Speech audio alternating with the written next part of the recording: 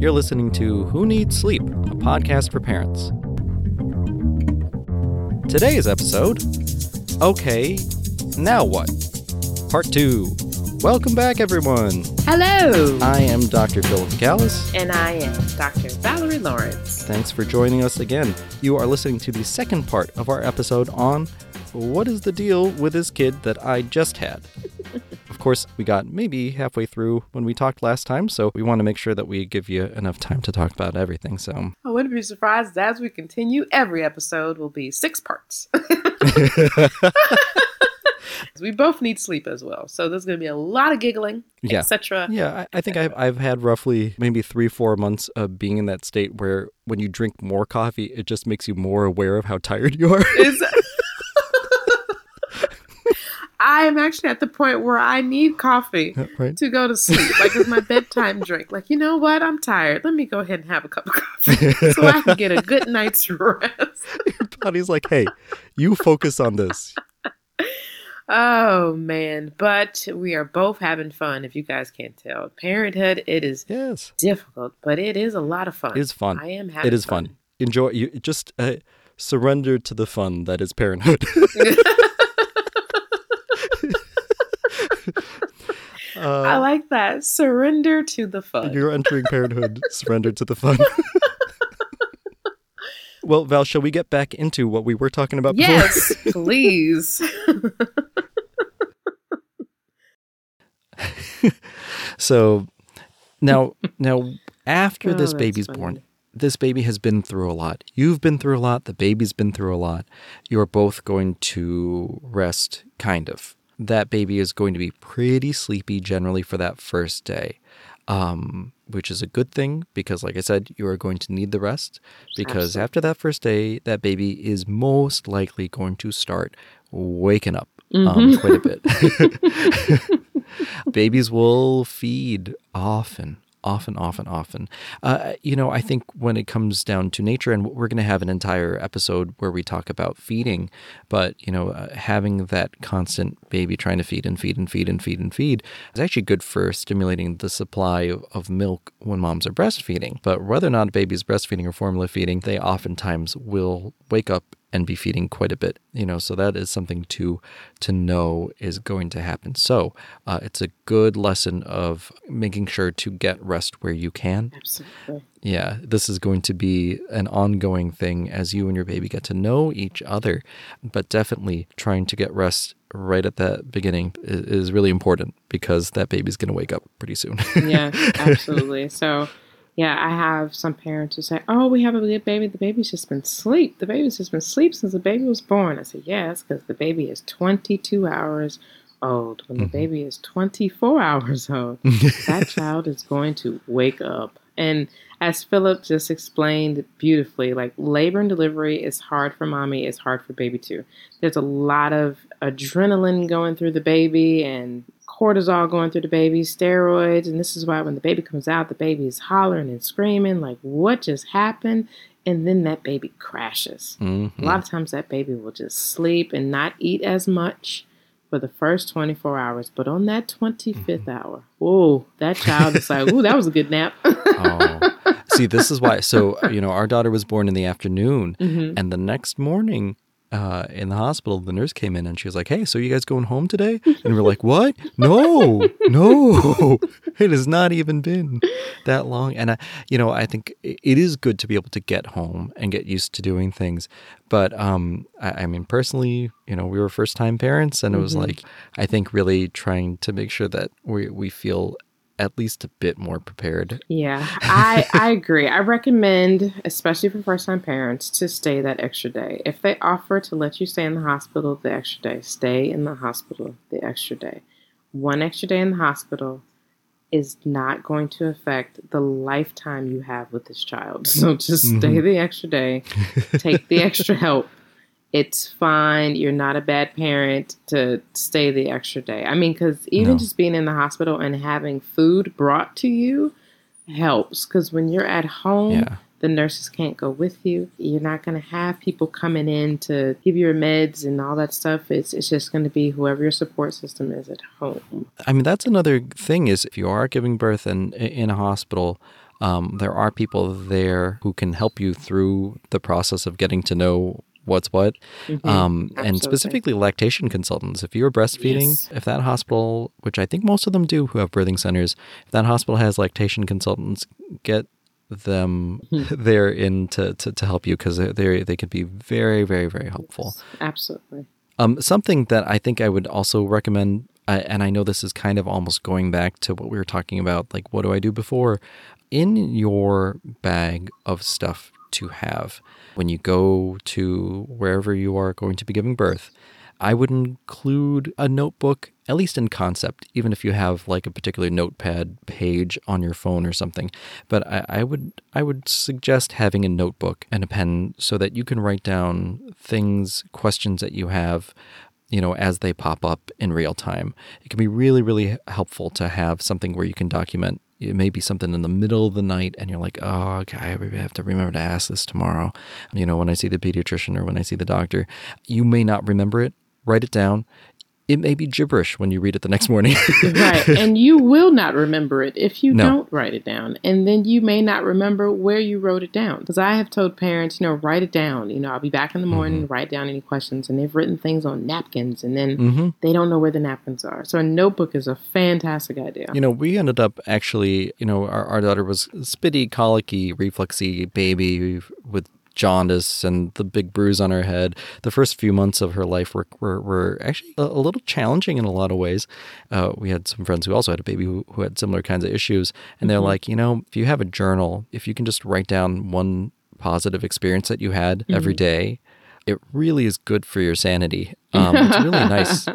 It's really nice. And I would recommend that to anybody. If you have something where you write down one positive experience that you had with that baby every single day, you're going to have multiple journals, in, at least for the first few months or so.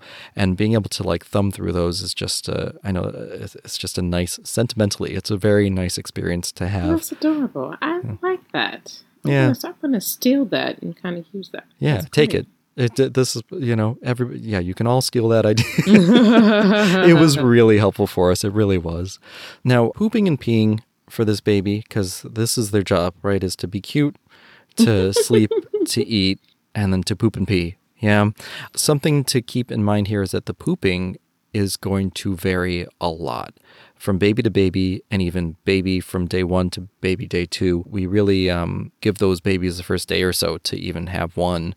But for the peeing, that should follow ideally a bit more predictable of a pattern where it increases over the course of the first few days.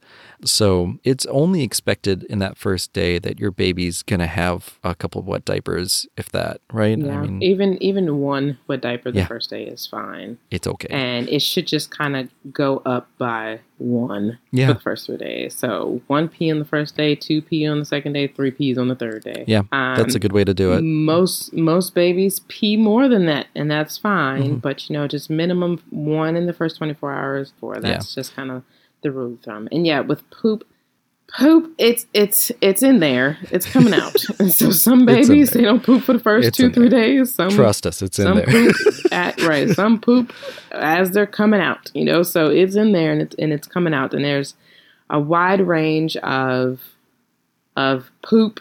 And so the first poops are going to be black. They're going to be black. They're going to be thick. They're going to be tarry. They're going to be sticky.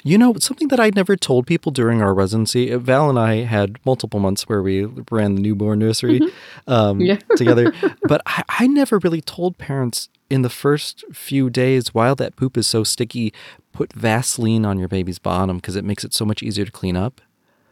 It's really helpful. It's really, really helpful because that stuff is sticky. It is sticky and thick.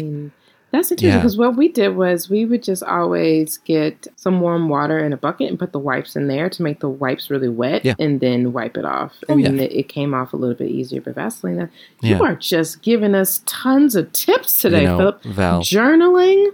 Hey, and Vaseline. you know, an ounce of prevention is worth a pound of cure. If you can keep that poop from sticking to that bottom, it's going to make your life a little bit easier. Yeah, because that stuff is sticky. I mean, and it just sticks. It is this thick, dark, sticky stuff that is normal. But yeah, so I mean, that's what we started doing because they told us that in the hospital. I was like, oh my gosh, why have I not been doing it? Petroleum jelly is going to be one of your best friends. It is a single ingredient. Miracle salve. Miracle salve. It is a great moisturizer, and it's good for a barrier cream to keep diaper rashes away as well. So. Now, for the urine, your baby, like we said, is only going to be peeing once or twice in the first couple days. And you may notice that there's this like pinkish reddish hue to what's in the diaper. And that is normal. It's something that the phrase that we use that I think actually really sums up what it looks like is brick dust. It's that sort of pinkish color. Those are just some crystals from the urinary system. And those are completely normal. So if you see those, it's okay. Yes, it's not blood. No. It is not blood. No. I repeat, it is not blood. It is not blood. It is not blood. It is common. Yeah. You do not need to take your child to the emergency department for that. It is normal. Well, and obviously you should be taking your kid to see their pediatrician, within the first couple of days after giving birth to them, after going home rather. And so they can help you figure out whether or not something is emergency room worthy. But, a lot of things that happen with babies after they're born have to do with the fact that there's exposure to certain hormones while they're in the womb and then not when they're out. And so that withdrawal, just like when our bodies as adults or adolescents go through any big hormone changes, things happen. So your baby may grow breasts, small breasts, and they actually may have milk that comes out of them. And that can be very unnerving if you don't know that might happen. Exactly. And it's normal. It's normal. It's normal. This is also why people used to call it witch's milk, which is not for something that's normal for your baby to be doing. By the way, that includes if you have a baby boy. They can still get those breast buds. Mm-hmm. They can still have that same kind of thing happen, and it's okay. Absolutely. That's all right. And and if you have a baby girl, your baby girl may have some vaginal discharge. It may be kind of like a white, thicky, white and sticky, thick kind of discharge, or they can even have vaginal bleeding, which can also be, I think vaginal bleeding for a newborn is probably, I don't know if that's scarier than witch's milk from a newborn boy, or maybe they're equal. It's a sliding scale, Val. Yeah, if you don't know. But again, it's because your child is getting hormones 24/7 through the umbilical cord, and then all of a sudden that cord is cut. Mm-hmm. Tragically, and it's a traumatic experience, birth, and it's just that withdrawal from the hormones can cause, some unnerving type of things. And this is all normal. Yep. It is normal.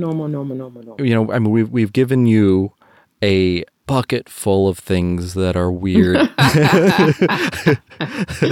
that might be very off-putting in those first couple days, but now you know to expect them if you didn't already before, or maybe you did before and you forgot. Now you remember, oh right, that stuff did happen. Absolutely. And I think the question then becomes the opposite of, okay, well then when do I need to be worried? When do I need to call my doctor? When do I need to ask for help? So certainly, first off, ask for help whenever you feel like you need help. Absolutely. As pediatricians, we do not mind being bothered at 2:00 in the morning. I don't mind having a phone call in the middle of the night and being able to tell a parent, that's actually okay. That's normal. That's a nice phone call for me to have. Exactly. Give me those phone calls. I'm happy to do this. Yeah, it's a fantastic phone call. Another option is to actually, especially if it's over the weekend, like say you get discharged on a Friday and you can't get in to see your pediatrician till Monday or Tuesday, call the OB unit at the hospital. Yeah. You'll be able to get, there's nurses there 24/7. So you'll actually have a nurse who'll be able to kind of talk you through what you're concerned about. if there's a pediatrician that may be in the hospital for another reason, you might be able to get on the phone with them, or they'll call the pediatrician that's on call if there's an answer that they can answer. And since your child was born there, they already know the baby's history and everything. So the hospital is always open. And there's always staff there. Yeah, there's always somebody. And, the other thing, if worse comes to worse, call your mom, call your sister, call somebody else who has had a kid, preferably somebody who's had one perhaps even a little bit more recently than that, because there are so many things that you did when you were a baby that your parent learned the same exact way that you're about to. And I'm sure it actually might even make some of them feel good to be able to help you out with this, because to be needed. Yeah. I think there's a lot of, it's good to have the idea of being like a super mom and being like a superhero, kind of to be a parent. It's a lot of work. It's a big job, but you will need help at some point. You will need somebody else's input, and really you can be part of a bigger community of parents. Absolutely.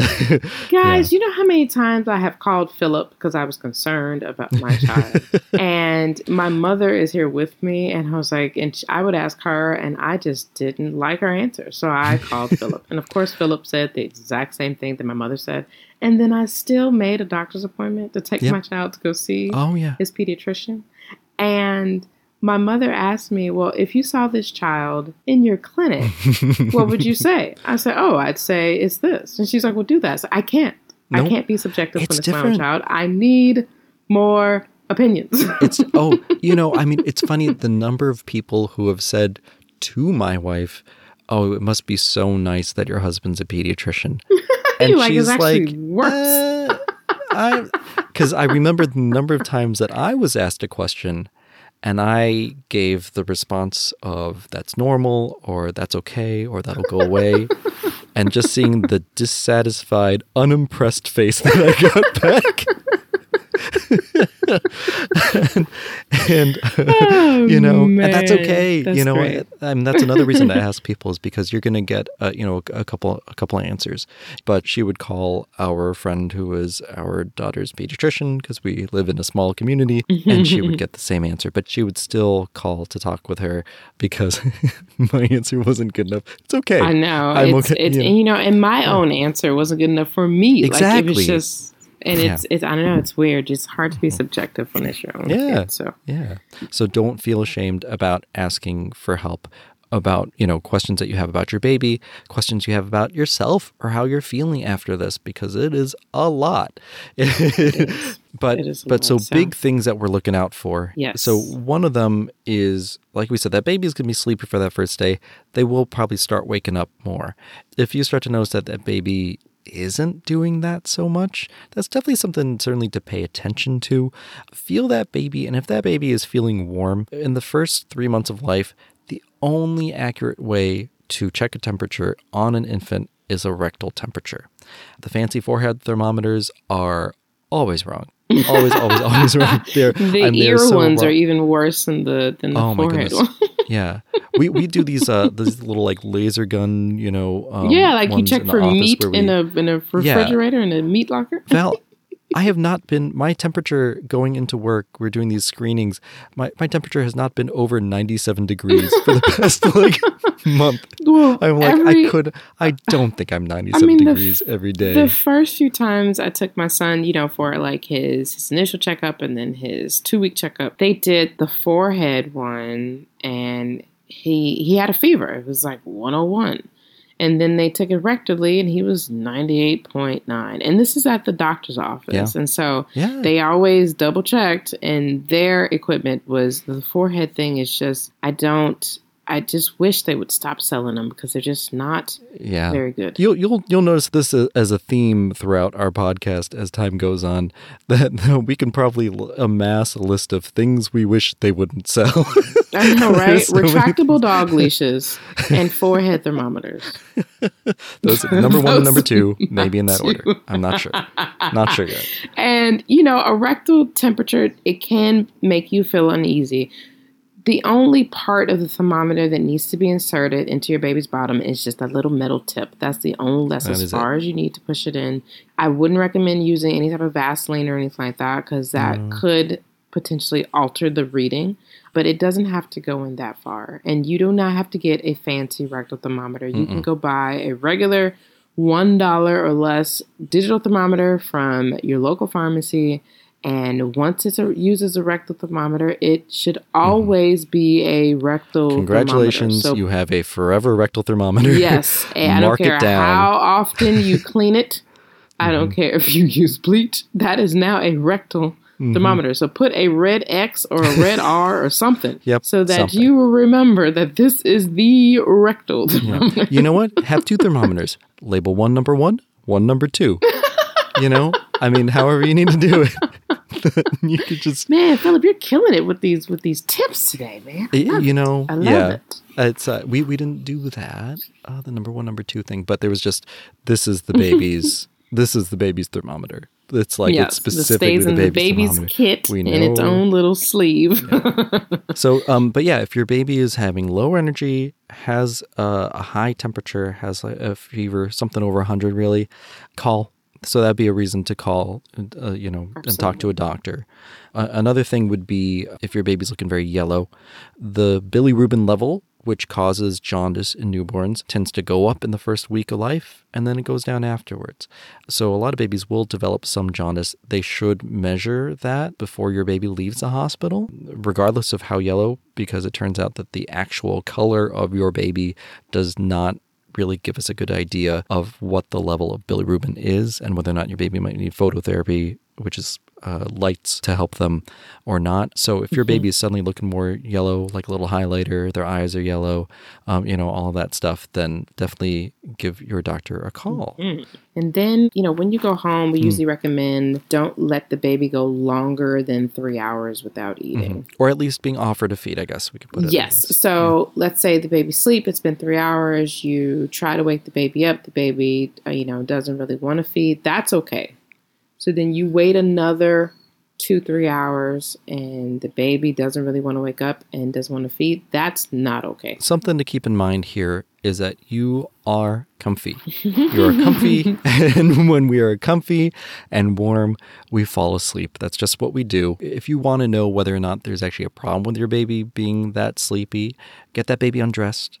You can kind of tap their feet a little bit, see if he or she wakes up. The majority, vast majority of times, they will, and they'll be annoyed, and they'll want something to comfort them. And guess what? You are trying to feed them, so they will take that feed. Absolutely. So that's definitely something that you can do. And also, if the baby is not making good amount of wet diapers, then you should call. At least talk to someone over the phone. Yeah.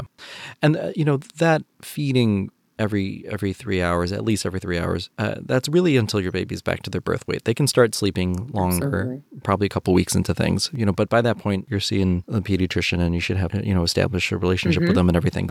And one of the things that we, of course, need to talk about is circumcision. And we're not really going to get into the whether or not you should. I think it's a really personal thing. Yeah, I agree. And what I find, because I actually do circumcisions in the hospital, is that it's usually dad's decision for the most part, from what I kind of notice. Like moms are kind of be like, well, his dad wants it done, and which is understandable, especially if dad is, then they'll kind of lean toward, okay, well, let's circumcise the baby. But I thought it was interesting. In my experience, it's been dad's decision. That's how it was with my son too. It was his father's decision, because I was I was a firm believer, like, leave it alone, let him decide when he gets older. But his dad was like, no, let's get it done while he won't remember. So That's a good point. So, I mean, some people will say you really should leave it up to somebody whether or not they are going to make the decision to have that done. But I think the people who would want it done would be like, I really wish they had done that before before I was like 12 or whatever I make that decision as 100%. Yeah. But regardless of whatever reason you do have a circumcision, if you do choose to have one for your kid, the question is, what do I do about this thing? Were we trained? I mean, I remember that the kids would go home and there wasn't anything left on there. Where I've been practicing lately, some of the people who do the circumcision, some of the OB-GYNs who do the circumcisions will leave this piece of like petroleum jelly coated gauze on the head of the penis and then tell the parents to take it off in a few days, which it's a little nerve-wracking. I will do it for the parents, but I find it nerve-wracking. And where when I was practicing back in Illinois, they were leaving the Vaseline gauze on. But when I do circumcision, I have the nurses take it off after 30 minutes just to make sure there's no bleeding. And I just found, I'm pretty sure you found the same kind of issue, that there's a lot of times where that Vaseline gauze doesn't come off as easily after being on for 4 days as it does after just being on for 30 minutes. So, but at the same time, it depends on the preference of the doctor who does your circumcision. It's true. But if you're listening to this, you probably aren't doing the circumcision. And you are the person who sees the end result, which, I'm probably not, right? But yeah, if you are the parent and you've never seen it before, what a penis looks like after circumcision can be a little surprising in a scary way. Yes, I always tell my parents, hey, look, when you first see this, when the nurse comes in 30 minutes, but I tell them, I said, hey, when your child comes back and the nurse goes to check for bleeding, I want you both to get up and look at the circumcision. Oh. Yeah, because it's going to be beefy red. It's going to look like chopped up hamburger meat. You're going to be like, ooh, that is totally normal. Is that the phrasing you use? Chopped up hamburger meat? It's an over-exaggeration, but I try to over-exaggerate. So when the parents see it, they're like, oh, okay, it doesn't look that bad. But that makes a lot of sense. I mean, it looks pretty gnarly. And you have to tell them, like, look, that is normal. And that will get better over the next few days. I mean, part of me wonders if the practice of leaving that little Vaseline-soaked gauze over the tip of the penis is just so the parents don't look at it until they go home. I wouldn't be surprised. I wouldn't just leave it alone. One of the pediatricians that does outpatient here on the island, she does circumcisions because, it is a surgical procedure. OB-GYNs are very skilled at surgical procedures, more so than us pediatricians. But she brought up a good point. She was like, the pediatrician is actually going to follow. That's what she prefers. Yeah, that's what she prefers, to do her own circumcision so she can follow it and see, make sure everything's okay. Yeah. Wow. There are very few things in medicine where you are pretty much assured that you will never see that ever again, right? I mean, if you're an OB-GYN doctor, you are never going to see this child's penis again. Ever. I can't think of... like you're never ever going to see it. It's the truth. And I mean, I'm kind of in the same boat, here because I don't do outpatient here. That's a good point. So when I do circumcisions in the hospital, I never really see that kid again unless that kid gets admitted for something else later on. And then I can, see my, see how well I did. I assume if the kid is getting admitted to the hospital, the first thing that you are doing is not going to be, well, let me just get a look at that penis.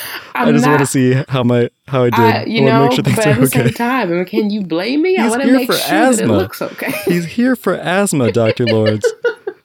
I just want to make sure. I have to do a thorough exam to make sure it looks okay.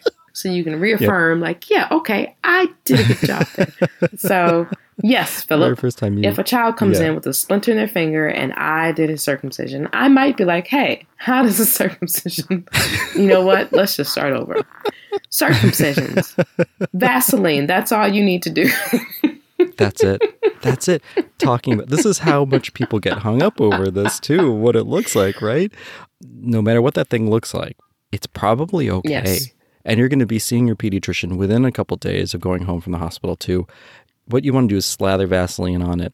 Something that often I tell parents to do because they're like, I have a hard time slathering Vaseline on that penis when it doesn't look good like that.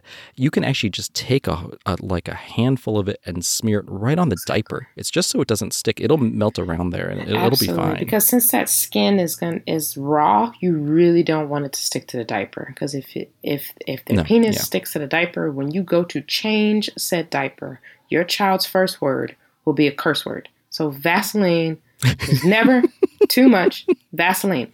Also, another key thing about circumcisions, as it heals, you will notice some like yellow tissue.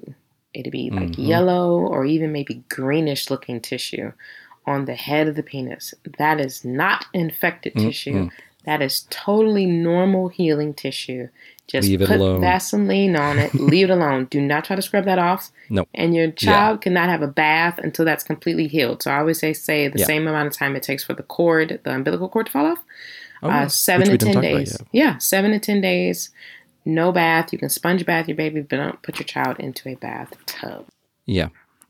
So long story short, it really will be fine for so. Yeah, I've done tons of them, and they've all turned out fine. Thank God. To the best of your knowledge, they've all been just fine. So we're telling you this stuff, I think a lot of times in preparation for the fact that you may see it, and also so it's at least familiar when you have to ask again, and you have to be told, no, that's normal, and you can be like, okay, right, that there was somewhere in my... It's like the Krebs cycle, like these things that we learn in organic chemistry that I don't really remember now, but when somebody mentions it, I'm like, oh yeah, right, that's a thing, and that's part of how the body works. I got it. Yeah. Now, you touched on it briefly too, the umbilical cord, what to do about that. With that, forever ago, I'm going to say forever ago because it's before our training. That wasn't that long ago, but a long time ago, people used to say that you need to wipe it down with alcohol. And actually, a lot of parents or grandparents now will assume that's the case. It actually turns out that it takes longer for it to heal up if you do that. So you actually don't need to do anything about the umbilical cord. Leave it alone. Because what was discovered is that the immune system cells are actually what break the cord down, and the alcohol was actually killing those cells. And so the cord was actually staying attached longer. So it's best to just leave it alone, and it will dry up and fall off. When it does dry up and fall off, you may notice a little bit of oozing and may bleed a little bit, and that is 100% normal for a few days. Well. Yeah. And sometimes you'll get kind of like a mucusy kind of appearance to it, or because it's those same kind of cells that Val was talking about, it might have a pus kind of appearance to it. That's okay. But it really should slow down within a few days. So if not, call your pediatrician like everything else. So Val, did we talk about everything that we meant to talk about today? So. I think we covered everything. I think we did. Yeah, I think so. That's it. That's all you need to know. That is everything you need to know. That is everything. Podcast over. No, there will be so many more questions that come up, and that's okay too. But some of these things will be familiar to you since you've listened to us, so you're welcome. Like always, call us because we may not be talking about where you are with your child at the moment. But if you have questions that don't pertain to what we're talking about, or if you have questions about anything that we said here, give us a call. All of our contact info is on our website, twotireddocs.com. You can call us, leave us a voicemail, or you can call our SpeakPipe page and leave us a message directly and just let us know how to contact you, because we could have your message on our actual mini episodes in between. So we'd love to hear from you if there's anything that you would like to know that you'd like us to try to answer for you. Yeah, absolutely. I do believe they can email us as well if they have questions they would like to email. That's true. And of course, we are officially on Apple Podcasts, Google Podcasts, Spotify, Stitcher, and I think a couple other things. So feel free to subscribe, rate, review, all that kind of stuff, unless you don't have anything good to say, in which case listen to something else. In that case, just keep listening until you find something good to say. Until you find and then rate us. People are too pessimistic nowadays, If you can't find something good to say about what we have to tell you, then just don't say anything else. We may have to do, is that Jimmy Kimmel where celebrities read bad tweets or negative tweets or something like that? We'd have to possibly read negative reviews or something. Oh no. Are we going to have that many? Oh my goodness. Oh man, I'm looking forward to it. So send us those reviews. Send us all. Well, thank you again for listening to us again, everybody. As always, of course, we are most likely not your child's pediatrician. So we are not a substitute for real medical advice and real medical care. If you have any real medical issues, make sure to give a call to your pediatrician. They're waiting to hear from you, quite frankly. And of course, absolutely. you can, if you feel like it, go to our website and read our disclaimer too. If you're really into disclaimers. All right. Well, thank you very much for listening, everybody. We hope you hear from us soon. Is that right? We hope you hear from us soon. And until next time, friends, remember, just because it's normal doesn't mean it's easy. You're doing the hard work, so take the time to be kind to yourselves. Thanks, everybody. Ta-ta. Goodbye.